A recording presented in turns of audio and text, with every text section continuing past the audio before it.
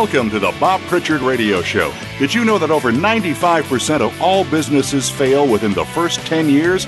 By listening in to what Bob's guests have to say, plus direction from Bob Pritchard himself, it's our intention that you won't be among those statistics. Now, here's your host, Bob Pritchard. Hello, world. We're broadcasting to you today across about 60 countries on Voice America Business Channel. And we're the number one global business radio show for entrepreneurs. And we're broadcasting from a crisp Los Angeles. Los Angeles spends most of its life at about 85 to 90 degrees. But today it's about somewhere around 60, and it's a bit chilly. There's been a never-ending barrage of complaints about the discrepancy between the salaries paid to female employees and also about the percentage of women on boards and in senior positions. And this is particularly so in Silicon Valley. So all these trendy modern companies are falling behind when it comes to salaries and representation of women. Well, at last, someone's made a giant step in the right direction. Salesforce.com has made $3 million in salary adjustments to employees this year to make sure that men and women are paid equally.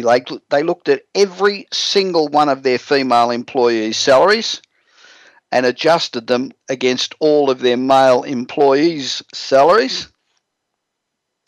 Mark Benioff at the Fortune Global Forum on Tuesday said, "We pay women the same as we pay men." The Salesforce process, it started in April. It's pretty innovative in Silicon Valley, where male employees by far outnumber females in technical positions. At Salesforce, 77% of the company's tech workers worldwide are male, and they've got more than 17,000 employees. It's the first time that analysts have heard of a large company adjusting salaries and being so transparent about it. Salesforce really are walking the talk. For a company like Salesforce to step up and put their money where their mouth is, well, it's very important because it really sets a precedent. Benioff says your customers, your employees, your partners in your community are all critical stakeholders in your business. And if you can manage that stakeholder value, that is going to give you the highest shareholder return. And I think evidence shows that that's 100% spot on. Salesforce also pushed forward initiatives to have females make up at least 1/3 of its executive management meetings and customer events.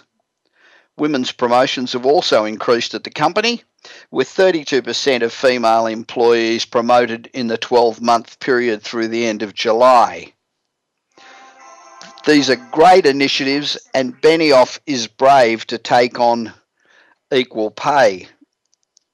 Let's hope that other tech companies will follow suit, similar to the cascade of firms that now post diversity data.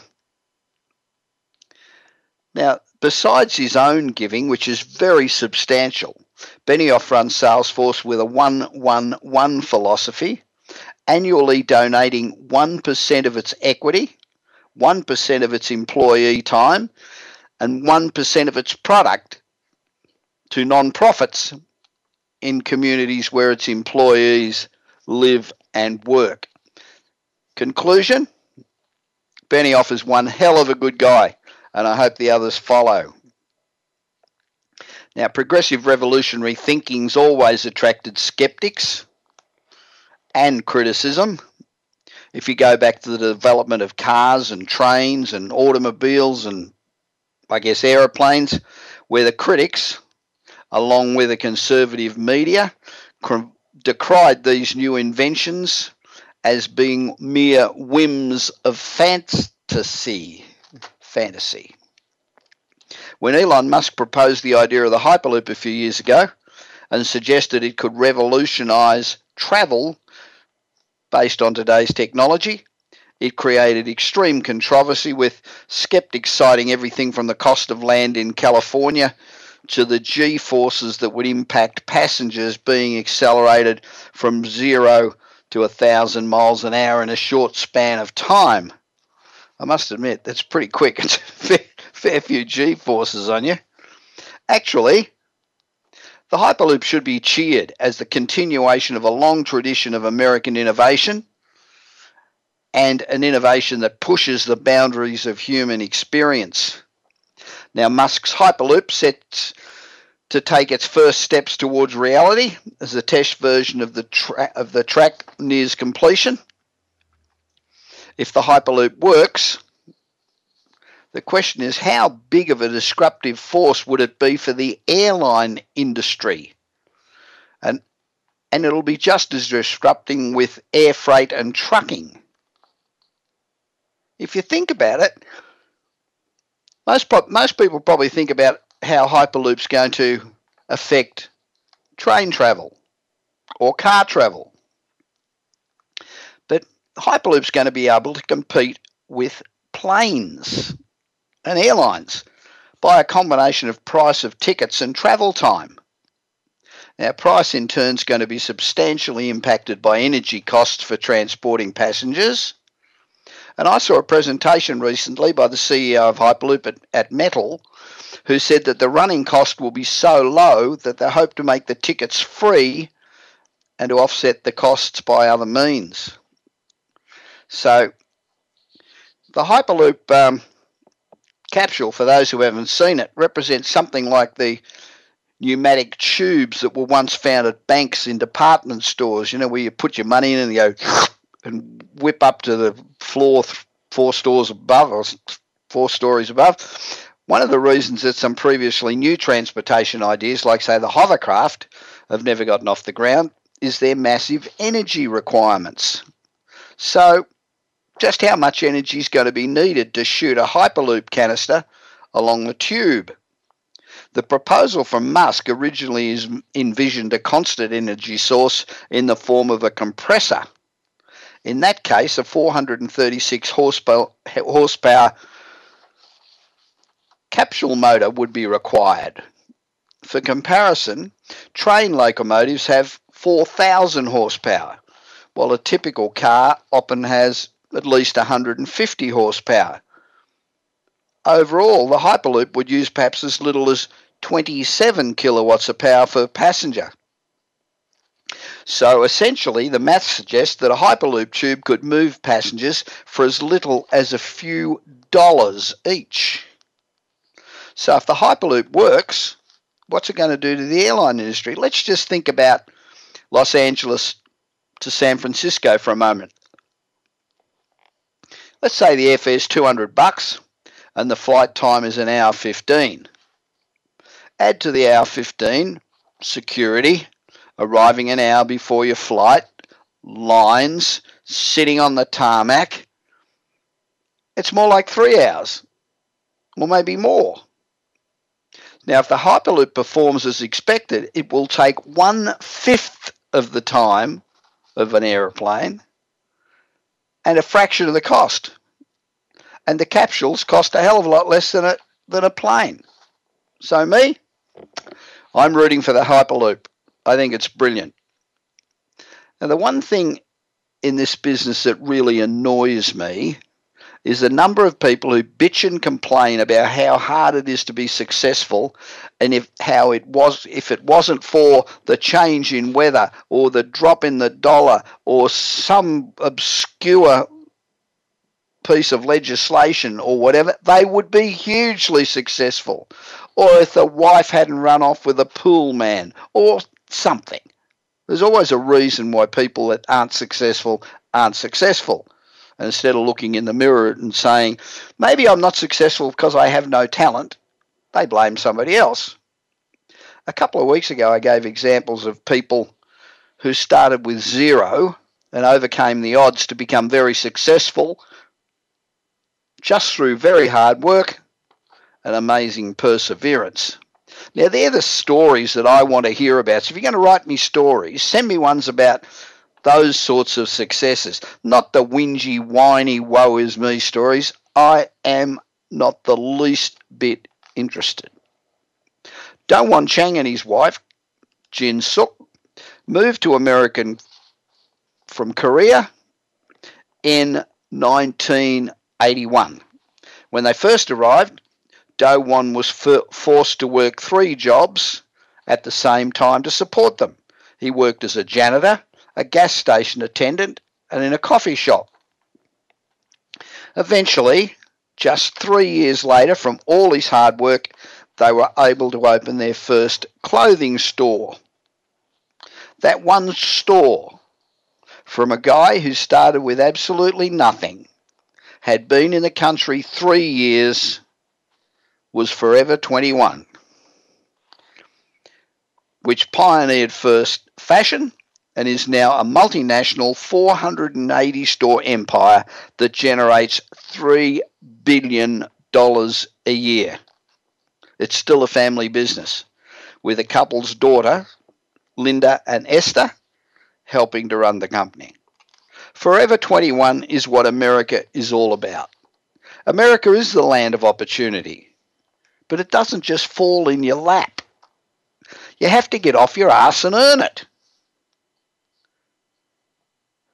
Do-won gives hope to people who come here with almost nothing.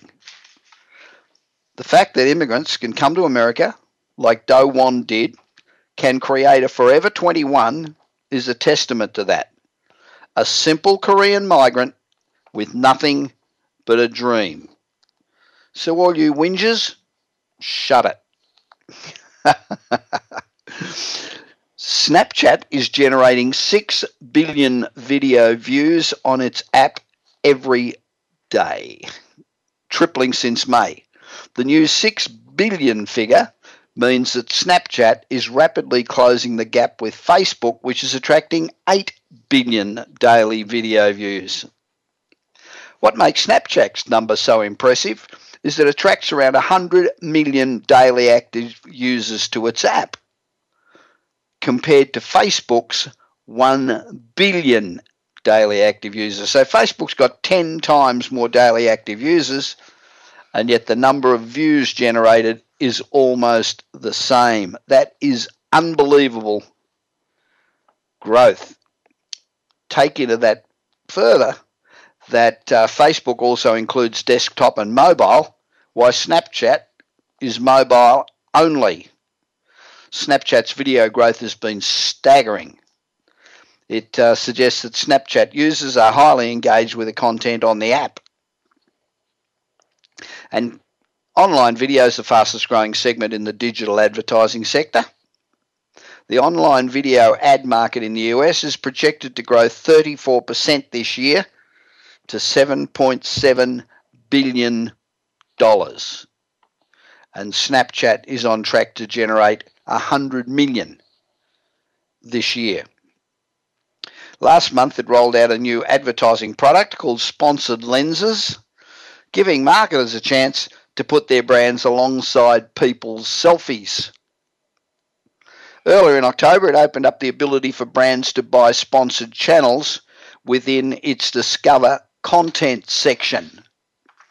So Snapchat, guys, you are looking really good. Now, if you're not a member yet of the American Institute for Sales Marketing Management, which is the premier organisation for business in the US, and if you're serious about improving your skill level, your status, and your network, being able to join an amazing list of advisors, you really should join today. Today, right now. Go on to AISMM and join. I'm the honorary president, and I guarantee that we'll look after you.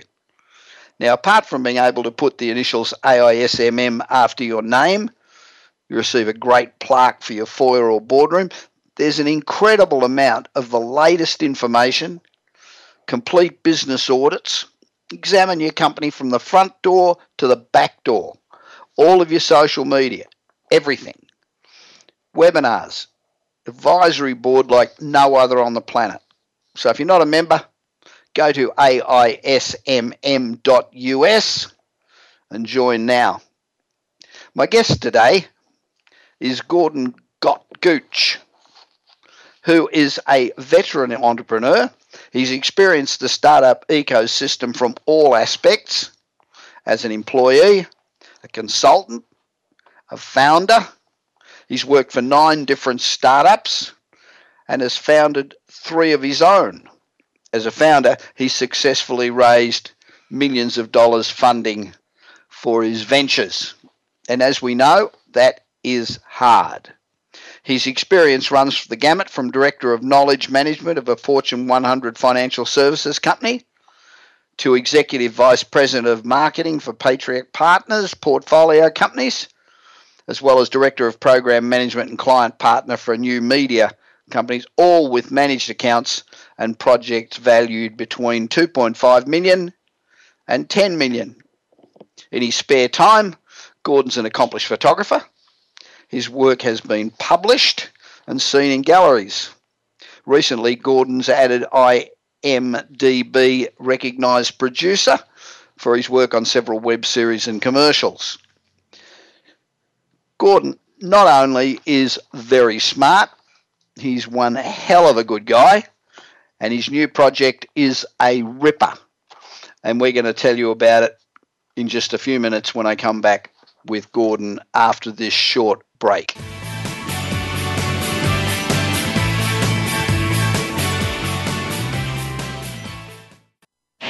Do you want your business to achieve results you never thought possible?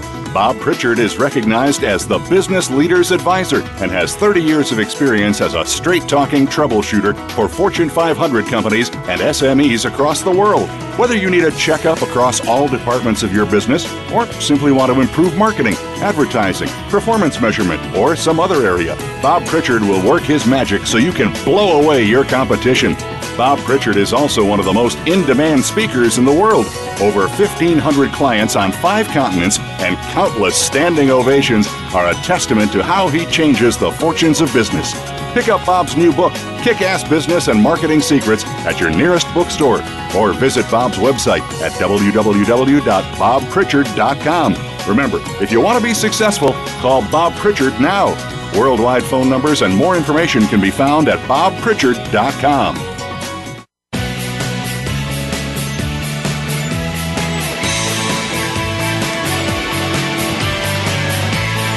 You are listening to the Bob Pritchard Radio Show. To connect with Bob, please send an email to bob@bobpritchard.com.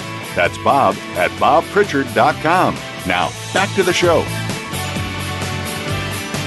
Welcome back to the Bob Pritchard Radio Show.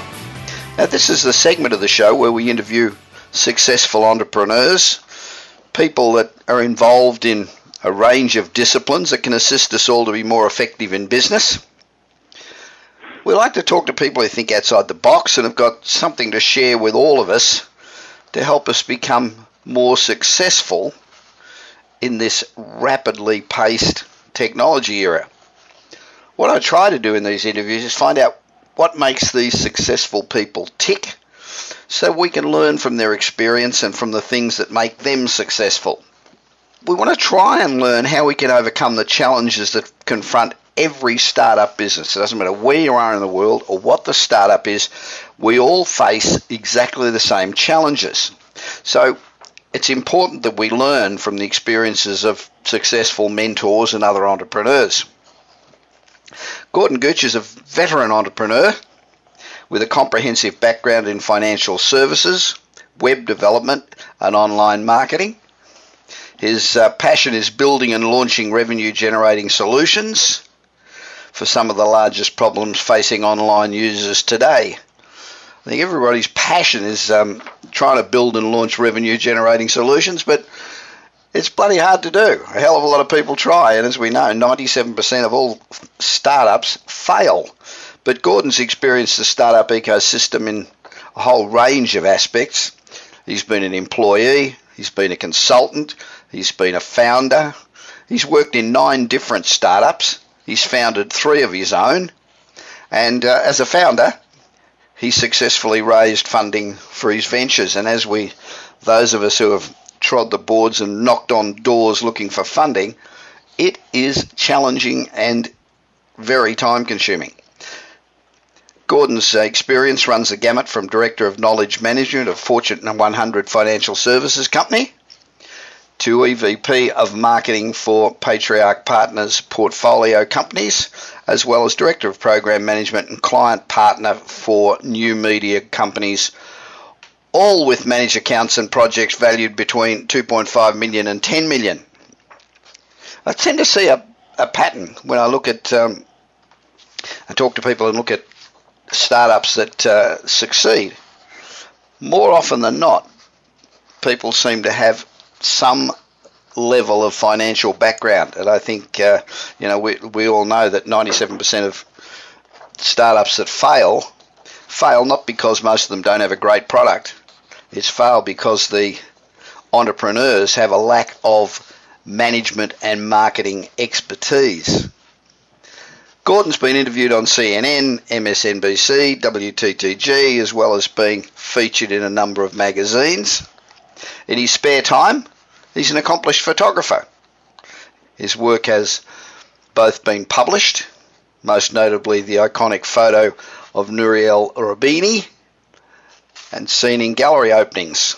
Recently, Gordon has added IMDb, recognised producer to his resume for his work on several web series and commercials. So he's a pretty talented guy. You know, most people who can add up numbers can't act for shit, but this guy is good at numbers, and he's obviously a good producer. So, hi, Gordon. Welcome to the Bob Pritchard Radio Show. Thank you, Bob. Thank you for having me. So you're pretty accomplished.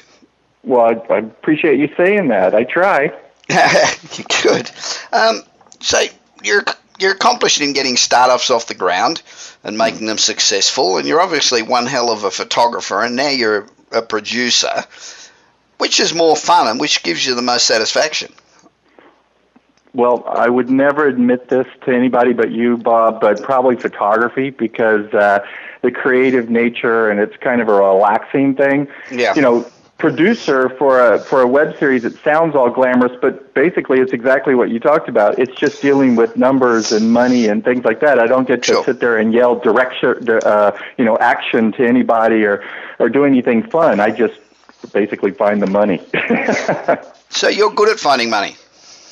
I try to. It's not always easy, and it really depends on the product that you're trying to sell. Yeah. So is the target for raising funds, the investor that you target for raising funds for, say, a web series or commercial, is that a totally different type of investor than somebody that you would get for a startup, or are they the same animal? It doesn't matter what they invest in as long as it's got a good risk-reward ratio? They are the same animal. It's a person, obviously an accredited investor, has at least $1 million of spare change to play with, and they're interested in the game. They're interested in taking the risk. As you talked about the risk and the reward. But in my opinion, sometimes they're more interested in the risk. They have disposable income. They see something fun and that it's interesting to them, and they're willing to roll the dice. Yeah, how important is it that in the movie game, for example, how important is it that they get a good return on their money or get their name up as executive producer? Look at me, aren't I famous? I think that's true. A lot of the more scripted comedies, not documentaries or anything like that. That's more cerebral. It's more interesting in being able to go to the country club or the local bar and talk to people about the fact that, I just invested in this movie. It's going to be great. You should check it out. Yeah. So I definitely think that there's an ego part to it. But at the same time, when a movie does hit, the return ratio on many movies and scripted series is actually pretty good. Really? Mm-hmm. Okay. All right, so let's get back to startups. Okay. What is Zundi? And for anybody listening and has trouble with my accent, I've been living in Los Angeles now for 27 years, but I still, for some reason, sound like an Aussie. Zundi is Zoondy. Correct. So, Gordon, what is it? Officially, Zundi is an executive marketplace for peer-to-peer business expertise. And that all sounds good, but the way I like to think of it, it's Amazon.com for business experts. So essentially what we did is we created a marketplace for people with any level of expertise, usually executive expertise, to come and sell what they know to individuals and companies that need it. Very simple. Okay, so is that for full-time engagement or for part-time engagement or projects, or how does that work, or all of the above? Well, it usually works out the way that we've seen people use Zundi is for part-time work or more specifically project-based. So imagine that you have these hired guns, you have a company, and you have a particular challenge that you're dealing with, and you don't know where to go to find the experts that are going to solve that problem for you. Okay. You can come to Zundi, you can do a search, you'll see, thousands of different profiles of people that meet the criteria that you have, and they can solve your problem. And that's basically it in a nutshell. Now, all of these people are going to have different levels of experience. Usually, like I said, executive, we usually aim at the top executives. But they're going to have different price points and different experience levels. So therefore, you're going to make a decision on, just like you would if you go to Amazon.com, what you can afford, what the ratings are for those people, what the reviews are for those people, and you make a purchase decision just like you would if you're buying a new stereo. Okay, so somebody like me, for example, I've got a reasonable track record. So I would go on to Zundi and I would tell them who I am, where I live, what I've done, and stipulate a price for my services. Is that how it works? And one more critical piece, exactly what you're willing to deliver. So a lot of micro consulting companies or even consulting companies will tell you what their expert is and how much he costs per hour, but they won't tell you what that person is going to deliver to you in the end. So one of the primary focuses of the Zundi profile, so Bob, if you were there, you'd fill out all of that information. You tell us how much you're going to charge, and there's a variety of different ways that you can charge on Zundi. But more importantly, you would tell the potential buyer exactly what you're going to deliver for the dollars that they're going to spend to hire you. Right. Well, we all know that, I'm a consultant, and we all know that consultants basically are full of shit. They promise everything and in most cases deliver little. I mean, I get calls all the time from people who have got projects and they hired a couple of consultants or they've hired, and, the delivery's been very poor. How do you... So a corporation that comes on, or a startup or whatever it is, comes onto Zundi and looks up and picks somebody, is there any vetting process that says this person's actually who they say they are and they actually have got results? Absolutely. So the first thing is, yes, there's a vetting process that goes on, but even after the fact, even if I had the world's greatest LinkedIn resume, and just like you said, there's plenty of consultants that you would hire, and they talk a lot, but they deliver very little. Right. The benefit of Zundi is that each of these people, as they come through, you're going to go back and you're going to rate and you're going to review that person, just like you would, like I said, a stereo. Right. And the next person that comes along is going to see that rating and that review. So that's going to have an impact on future deliverability. So if I, as the consultant, know that, then I'm going to be much more interested in stepping up to the plate and delivering what I promised. Sure. In addition, all of the funds that are transacted in Zundi are actually held by Zundi. So if you had a horrible experience, let's say you hired me, and even though I'm an expert, for whatever reason, I didn't deliver what I promised to you, Bob, you could easily go to Zundi, and we would actually act as a referee. And if I did not produce or deliver what I said, then obviously the money would not transfer to me. And so there's a certain level of protection that we offer by having everybody operate within this marketplace. That's an excellent idea. I'm all for that. Now, you mentioned LinkedIn. Mm-hmm. What's the connection? Where does LinkedIn fit with Zundi? So are you going by the LinkedIn resume? Are you? Is that? Well, definitely. I mean, LinkedIn is where the executives and the business people live. So we find most of our users come from LinkedIn. Obviously, you can go and you can sign up for Zundi using your LinkedIn profile. But that's basically where we find initially a lot of our potential users, and then they're going out essentially to their companies or to other individuals that they know and inviting them to come into Zundi. So that's the way that it works. What's the balance between the number of experts that list on Zundi and the number of projects that are looking for people? Is there this huge surfeit of experts?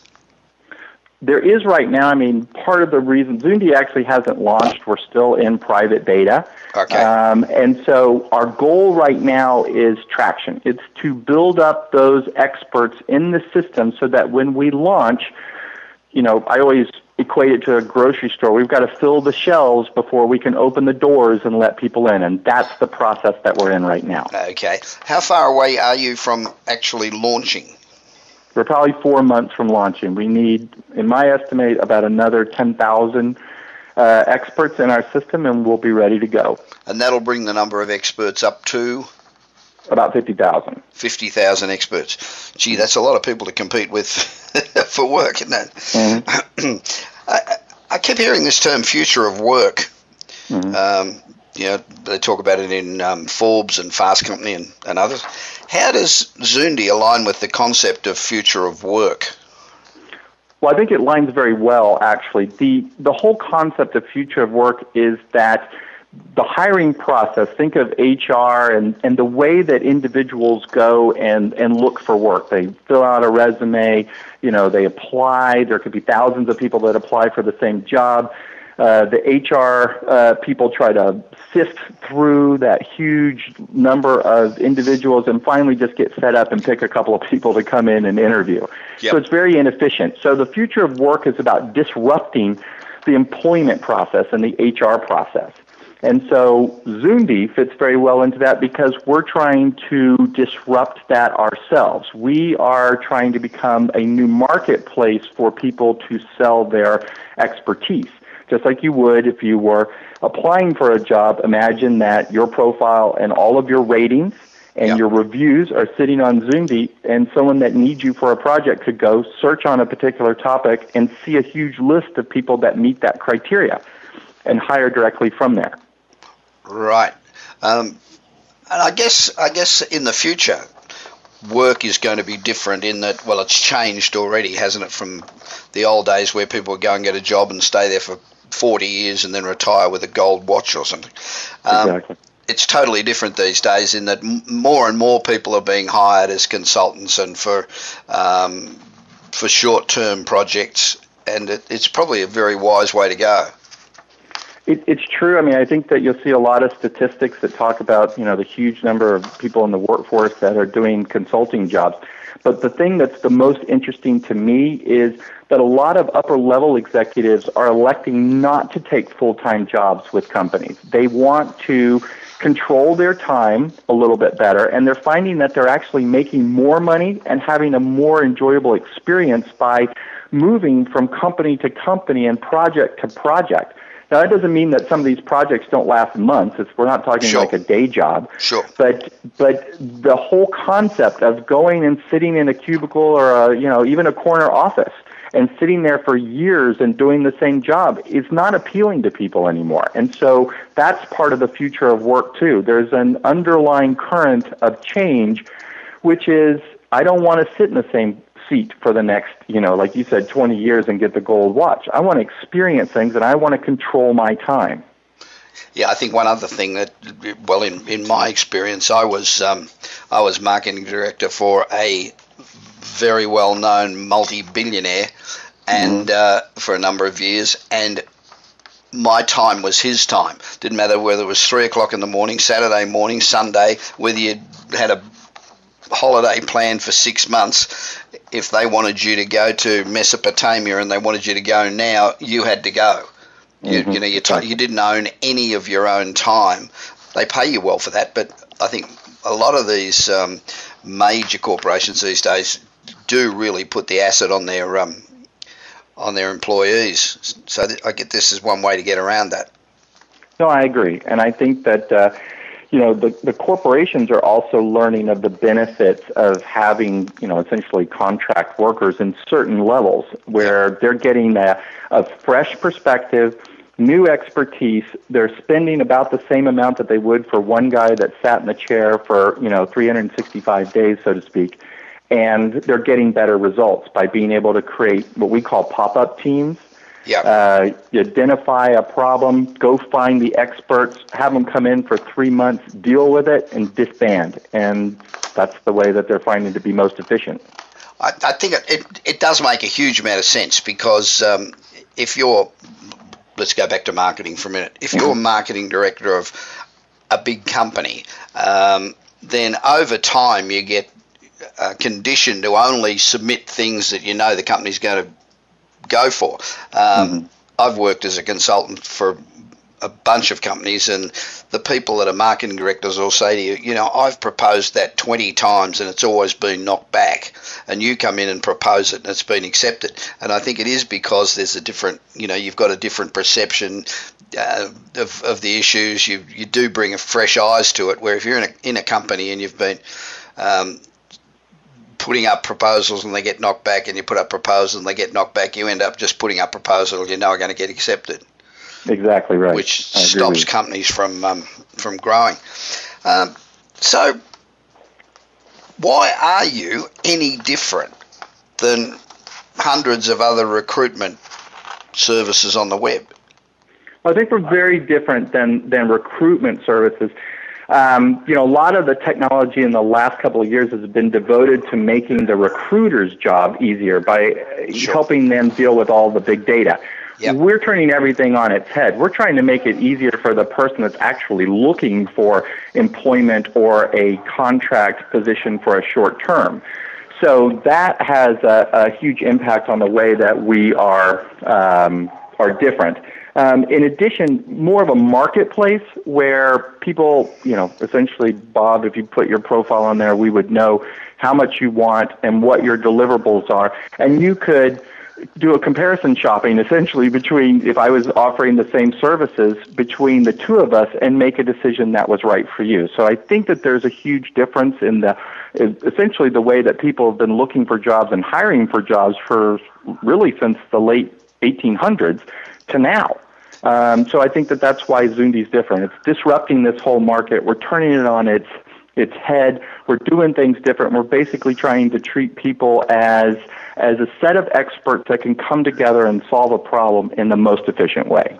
Right. So you're really working backwards. Yeah, that's a good way. Yeah, I agree with you. You're working backwards.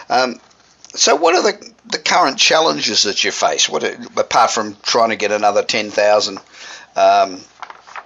experts on the list, sure. What are the current challenges you face? Well, as we talked about disrupting, you know, we're trying to change part of an industry and the way that people think. So it's always a challenge when you do that. I mean, you know, if we were coming up with another game app for the App Store, that's one thing. But here we're trying to re-educate people on the way that they might find employment, you know, make money, control their time, and in a marketplace setting. So I think one of our greatest challenges is essentially getting the word out, telling people that this is an option for them, and to give them a place to come and try to sell their expertise and see what happens. So how are you going about that? Are you using... going out with social media to HR people, or are you going out to, are you using traditional advertising, or how are you actually spreading that word? It's actually, well, it's a mix of everything. So you're absolutely right. We do have, you know, social media that's rolling along. We have partnerships with some large companies that are talking into their employees. One of them is backgroundchecks.com is very kind to work with Zundi. We're very lucky to have them on board. And they're telling everybody that use backgroundchecks.com to come and check out Zundi. So that's awesome. And then, the other thing that, and this probably helps out a lot of other entrepreneurs that are out there, we do a lot of influencer marketing. So we reach out to the people that we think are going to have the greatest impact on Zundi and try to educate them about why we're different, why we're good, and why people can succeed with Zundi. Yeah, well, that's a smart way to go. So where are you going to be in 5 years' time? Are you in this for the long haul, or are you in this to get Salesforce or someone to turn around and offer you so much money that you can lie on the beach and be fanned by beautiful women feeding you grapes? Well, I had an answer for that, but actually your description may have, clouded my judgment. That was a good, I'm not sure exactly what to answer now. The answer is we're in it for the long haul. I look at this as a very interesting way to help people, and if we disrupt this industry, this whole employment paradigm, this whole HR paradigm, and make it easier for people to find employment, to find the right people to work with, to make companies more efficient, then I think that that's a noble thing to do. I think that's going to have huge impact on our economy. And, I would like to see Zundi around a lot more than 5 years from now. But to get back to your question, in 5 years, if we had the predominantly largest, employment force at least in the nation, and people were relying on their Zundi rating and reviews above and beyond their resume, then I would feel like we've met a level of success. Maybe not most, but a hell of a lot of people that have startups feel that they need to bail out, if you like, somewhere around the 3-year mark or maybe a bit further, because there are 25,000 people out there all trying to build a better mousetrap right now. Mm-hmm. And once you get established, you tend to be less innovative and less able to pivot than you can when you're young. So you're not concerned about somebody coming up with a better mousetrap, or do you think that your structure is flexible enough to be able to anticipate changes as they come? Well, I'm actually gonna rely on my experience. So I've certainly worked with enough companies and had enough of my own that either did well or even crashed and burned, and each of those is a learning experience. Now, I know from working in the past that marketplaces are brutal and take years in order to get to enough traction and therefore reach a tipping point. So, 3 years isn't really a good measure for a company like Zundi. But you're right. I mean, we have to be vigilant. We have to rely on our past experiences. And if somebody comes up with a better mousetrap, then we need to learn from that and, essentially innovate on our own. So, we always have new functionality that's coming out. We're listening to our users give us feedback on what makes their lives easier. We're listening to HR professionals and trying to give them a free place to go and post jobs, that sort of thing. So we're trying to work with everybody in order to make this transition to a new way of thinking about employment and hiring as easy as possible. So you've raised enough funds to carry you through the next 4 months till launch, or are you still trying to raise funds, or where are you at? We're always in the process of raising funds. I mean, that's something you really can't stop doing, especially for a marketplace. And we're actually working with a company called Fundable. We're going to test out some crowd-funded equity. So we're working on that right now for them to create our profile, and we're going to go and publish that or promote that and see how our profile on Fundable does. Right. Okay, well, that's a great idea. So what's the key? I speak to a hell of a lot of startups, and the biggest problem that most of them have is raising funds.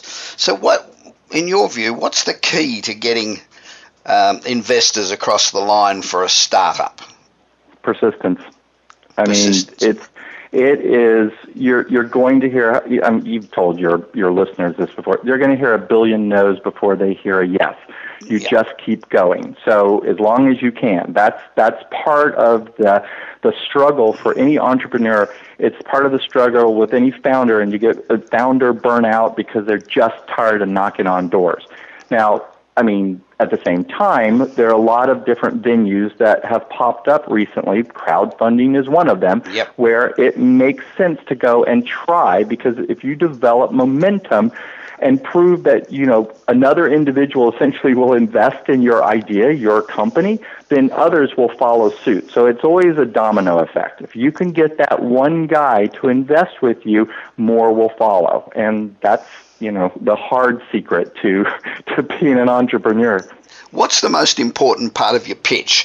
Is it the idea? Is it the quality of your management? Is it the way the management reflects the industry that you're going into? Is it a fantastic whoop-de-doo business plan? Is it a great 7-slide investment deck? What's the most important elements of raising money? Story and team.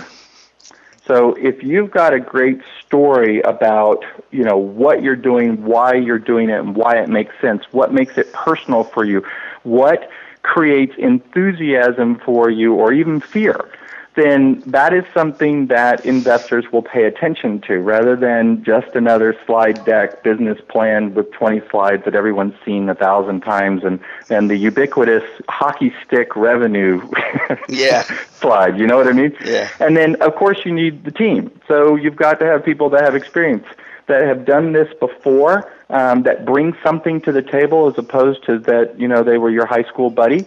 And, and you go from there. Those are the two things that I find will turn most investors. There was an article in Harvard Business Review saying that forecasts are an absolute waste of time to put in an investment deck, because at best they're a guess. They're always inflated, and they studied, can't remember how many forecasted revenues they looked at, but a lot, and they found that none of them had any relation to reality once the company launched. So how do you justify your financial projections? We don't.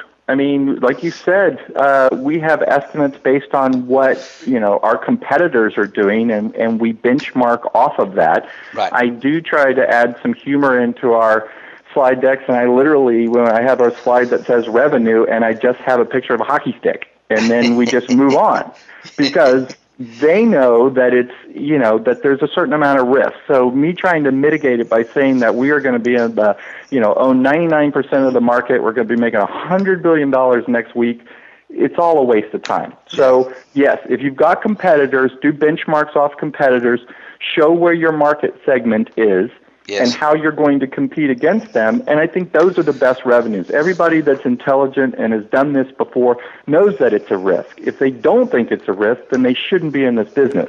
Sure.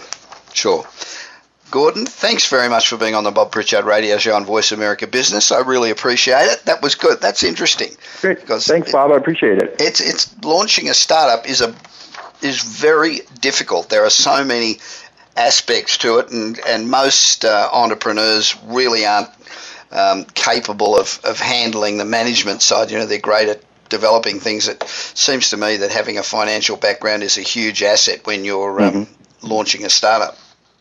No, I totally agree with you. I mean, you've got to have some fundamentals and understand that both you, your company, and your investors need a return on all of that investment.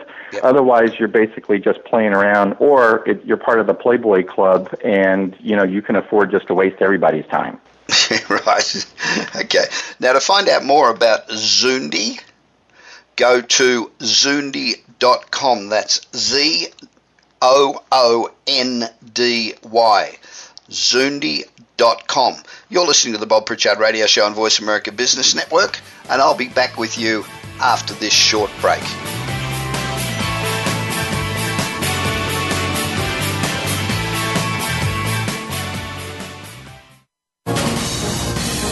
Voice America Business Network, the bottom line in business.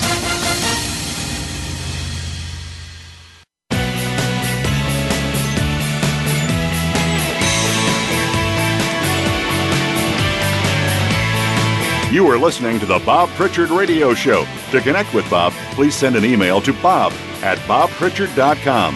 That's bob@bobpritchard.com. Now, back to the show.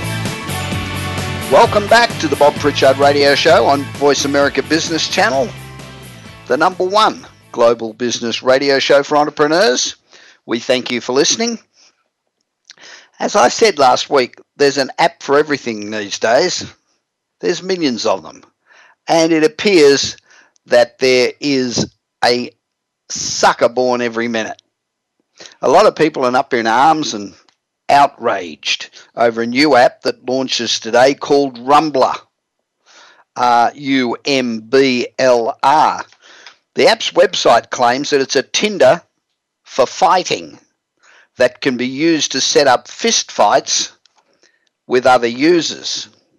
People are outraged, and both technology and mainstream journalists have written articles about Rumbler, many saying it's a step too far, and some being outraged and even going as far as to say that it is indicative of a decline in our society.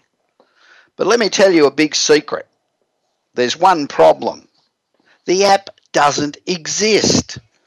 Rumbler was created by developer Jack Kim and marketing executive Matt Henderson as a viral stunt. The pairs claim that Apple had rejected their app from the App Store, all part of the hoax. The screenshots that have been published by media outlets over the past few days and claimed to be real are simply mock-ups of the fake app. Insiders are amazed that people had fallen for the stunt. The Rumbler hoaxers even managed to fool major publications into thinking that this ridiculous app actually exists. In an interview with the New York Daily News, they claim to have raised relatively substantial funding from private American investors. The app's gone on to be covered by publications including the New York Daily News, The Independent, The Daily Mail, Vice, Metro, The Daily Mirror, Digital Spy, Complex, The Daily Star, and a whole host of others. The site's co-founders have even given video interviews to small TV stations in the US, which of course have gone viral. What a bloody great stunt. Fantastic. And to suck in all those media that, I don't know, whatever happened to journalism? And it's not even April 1, not even April the 1st, and they're falling for this stuff. There's no question that it's difficult to come up with great ideas. Lots of people try. But here are a few tricks brilliant innovators use to come up with those big ideas. You know, creativity starts with having a method for finding ideas. It's not the brightest who perform the best, but it's people who have figured out how to really prosper in an idea-rich society. So here are a few suggestions. Firstly, get to know your competition. Sam Walton's curiosity is one reason Walmart became one of the world's largest corporations. He was constantly on the road, visiting stores and figuring out everything he could about how all the competitors worked. In other words, get to know exactly how your competition works so you can improve on them. Secondly, listen to your customers. Jim Koch, founder of Samuel Adams Boston Lager, came up with the idea for selling beer while talking to a stranger in a bar. Not a bad place to come up with an idea for a beer. The man was drinking a Heineken. He said he liked the imported beer even though it tasted skunky. Then Coke realised there was a market for a high-end beer with a fresh taste. Koch said, ideas come from real-world stimulation. Thirdly, take long walks. Big thinkers are often brisk walkers. Charles Dickens, Virginia Woolf, and Aristotle all made long walks part of their idea-generating process. Now, Stanford researchers have confirmed that participants who go for walks saw an 81% increase in tests measuring divergent thinking, a thought process associated with creativity and lots of ideas. So, going for a walk, even around the office, appears to give you fresh perspective. Fourthly, invite diverse opinions. In 1937, Walt Disney was eating alone in a restaurant in Los Angeles when he saw Leopold Stokowski, the British conductor, sitting next to him. Disney asked Stokowski what he thought of a musical piece he had just acquired the rights to. This led to a groundbreaking collaboration, Fantasia, the first long-form fusion of classical music and animation. The takeaway, meet with people you wouldn't otherwise interact with and seek out possible collaborations. 5, keep careful track of your ideas and refer back to them when you're stuck. Ever have a great idea and then forget it by the time you either get to your desk or you wake up in the morning? Thomas Edison would write his thoughts down in one of his 2,500 notebooks. So if an idea didn't have an immediate application or it simply failed, he'd save it for later. Then if he got blocked on an idea, he'd refer back to his former thoughts, and this approach resulted in the principle for the unsuccessful undersea telegraph cable being incorporated into the design of a telephone transmitter. This technique instantly became the industry standard. 6, set aside time to pursue big ideas. 3M instituted 15% time for employees to pursue their own projects, long before Google reinvented it. In 1974, a 3M scientist, Art Fry, used his 15% time to find a way to put an adhesive onto the back of a square of paper, creating Post-it notes. More than 1,000 Post-it products are now sold in 150 countries. 7, pay attention to news and culture. Great ideas are usually the result of a combination of conversations, research, experience, and time. West Side Story was originally written as a story revolving around Catholics and Jews. The idea came back to life when the writer saw a newspaper headline about gang fights between Californians and Mexicans in Los Angeles. Number 8, schedule downtime. LinkedIn CEO Jeff Weiner schedules time periods kept clear of meetings. There's not much time for strategic thinking when your day's heavily scheduled. Strategic thinking, if done properly, requires uninterrupted focus, questioning assumptions, synthesizing all the data, the information and the knowledge that's incessantly coming your way, connecting the dots, bouncing off ideas with colleagues, and iterating through multiple scenarios. In other words, it takes time. So make sure you subscribe to my monthly newsletter and the radio show summary, which is sent out to about 16,000 business executives in, I think, 63 countries every month. Subscribe simply by going on to bobpritchard.com. In the meanwhile, remember, if you're not really pushing the envelope, if you're not living on the edge, then you're just taking up too much space. Get out of the road. Let somebody get through who wants to succeed, because it's much easier and much more rewarding to do the impossible than it is to do the possible. This is Bob Pritchard, and I look forward to your company again next week. You've been listening to the Bob Pritchard Radio Show. Please join us again next Tuesday at 8 p.m. Eastern Time, 5 p.m. Pacific Time on the Voice America Business Channel. Until then, enjoy another week of success in your business and your life.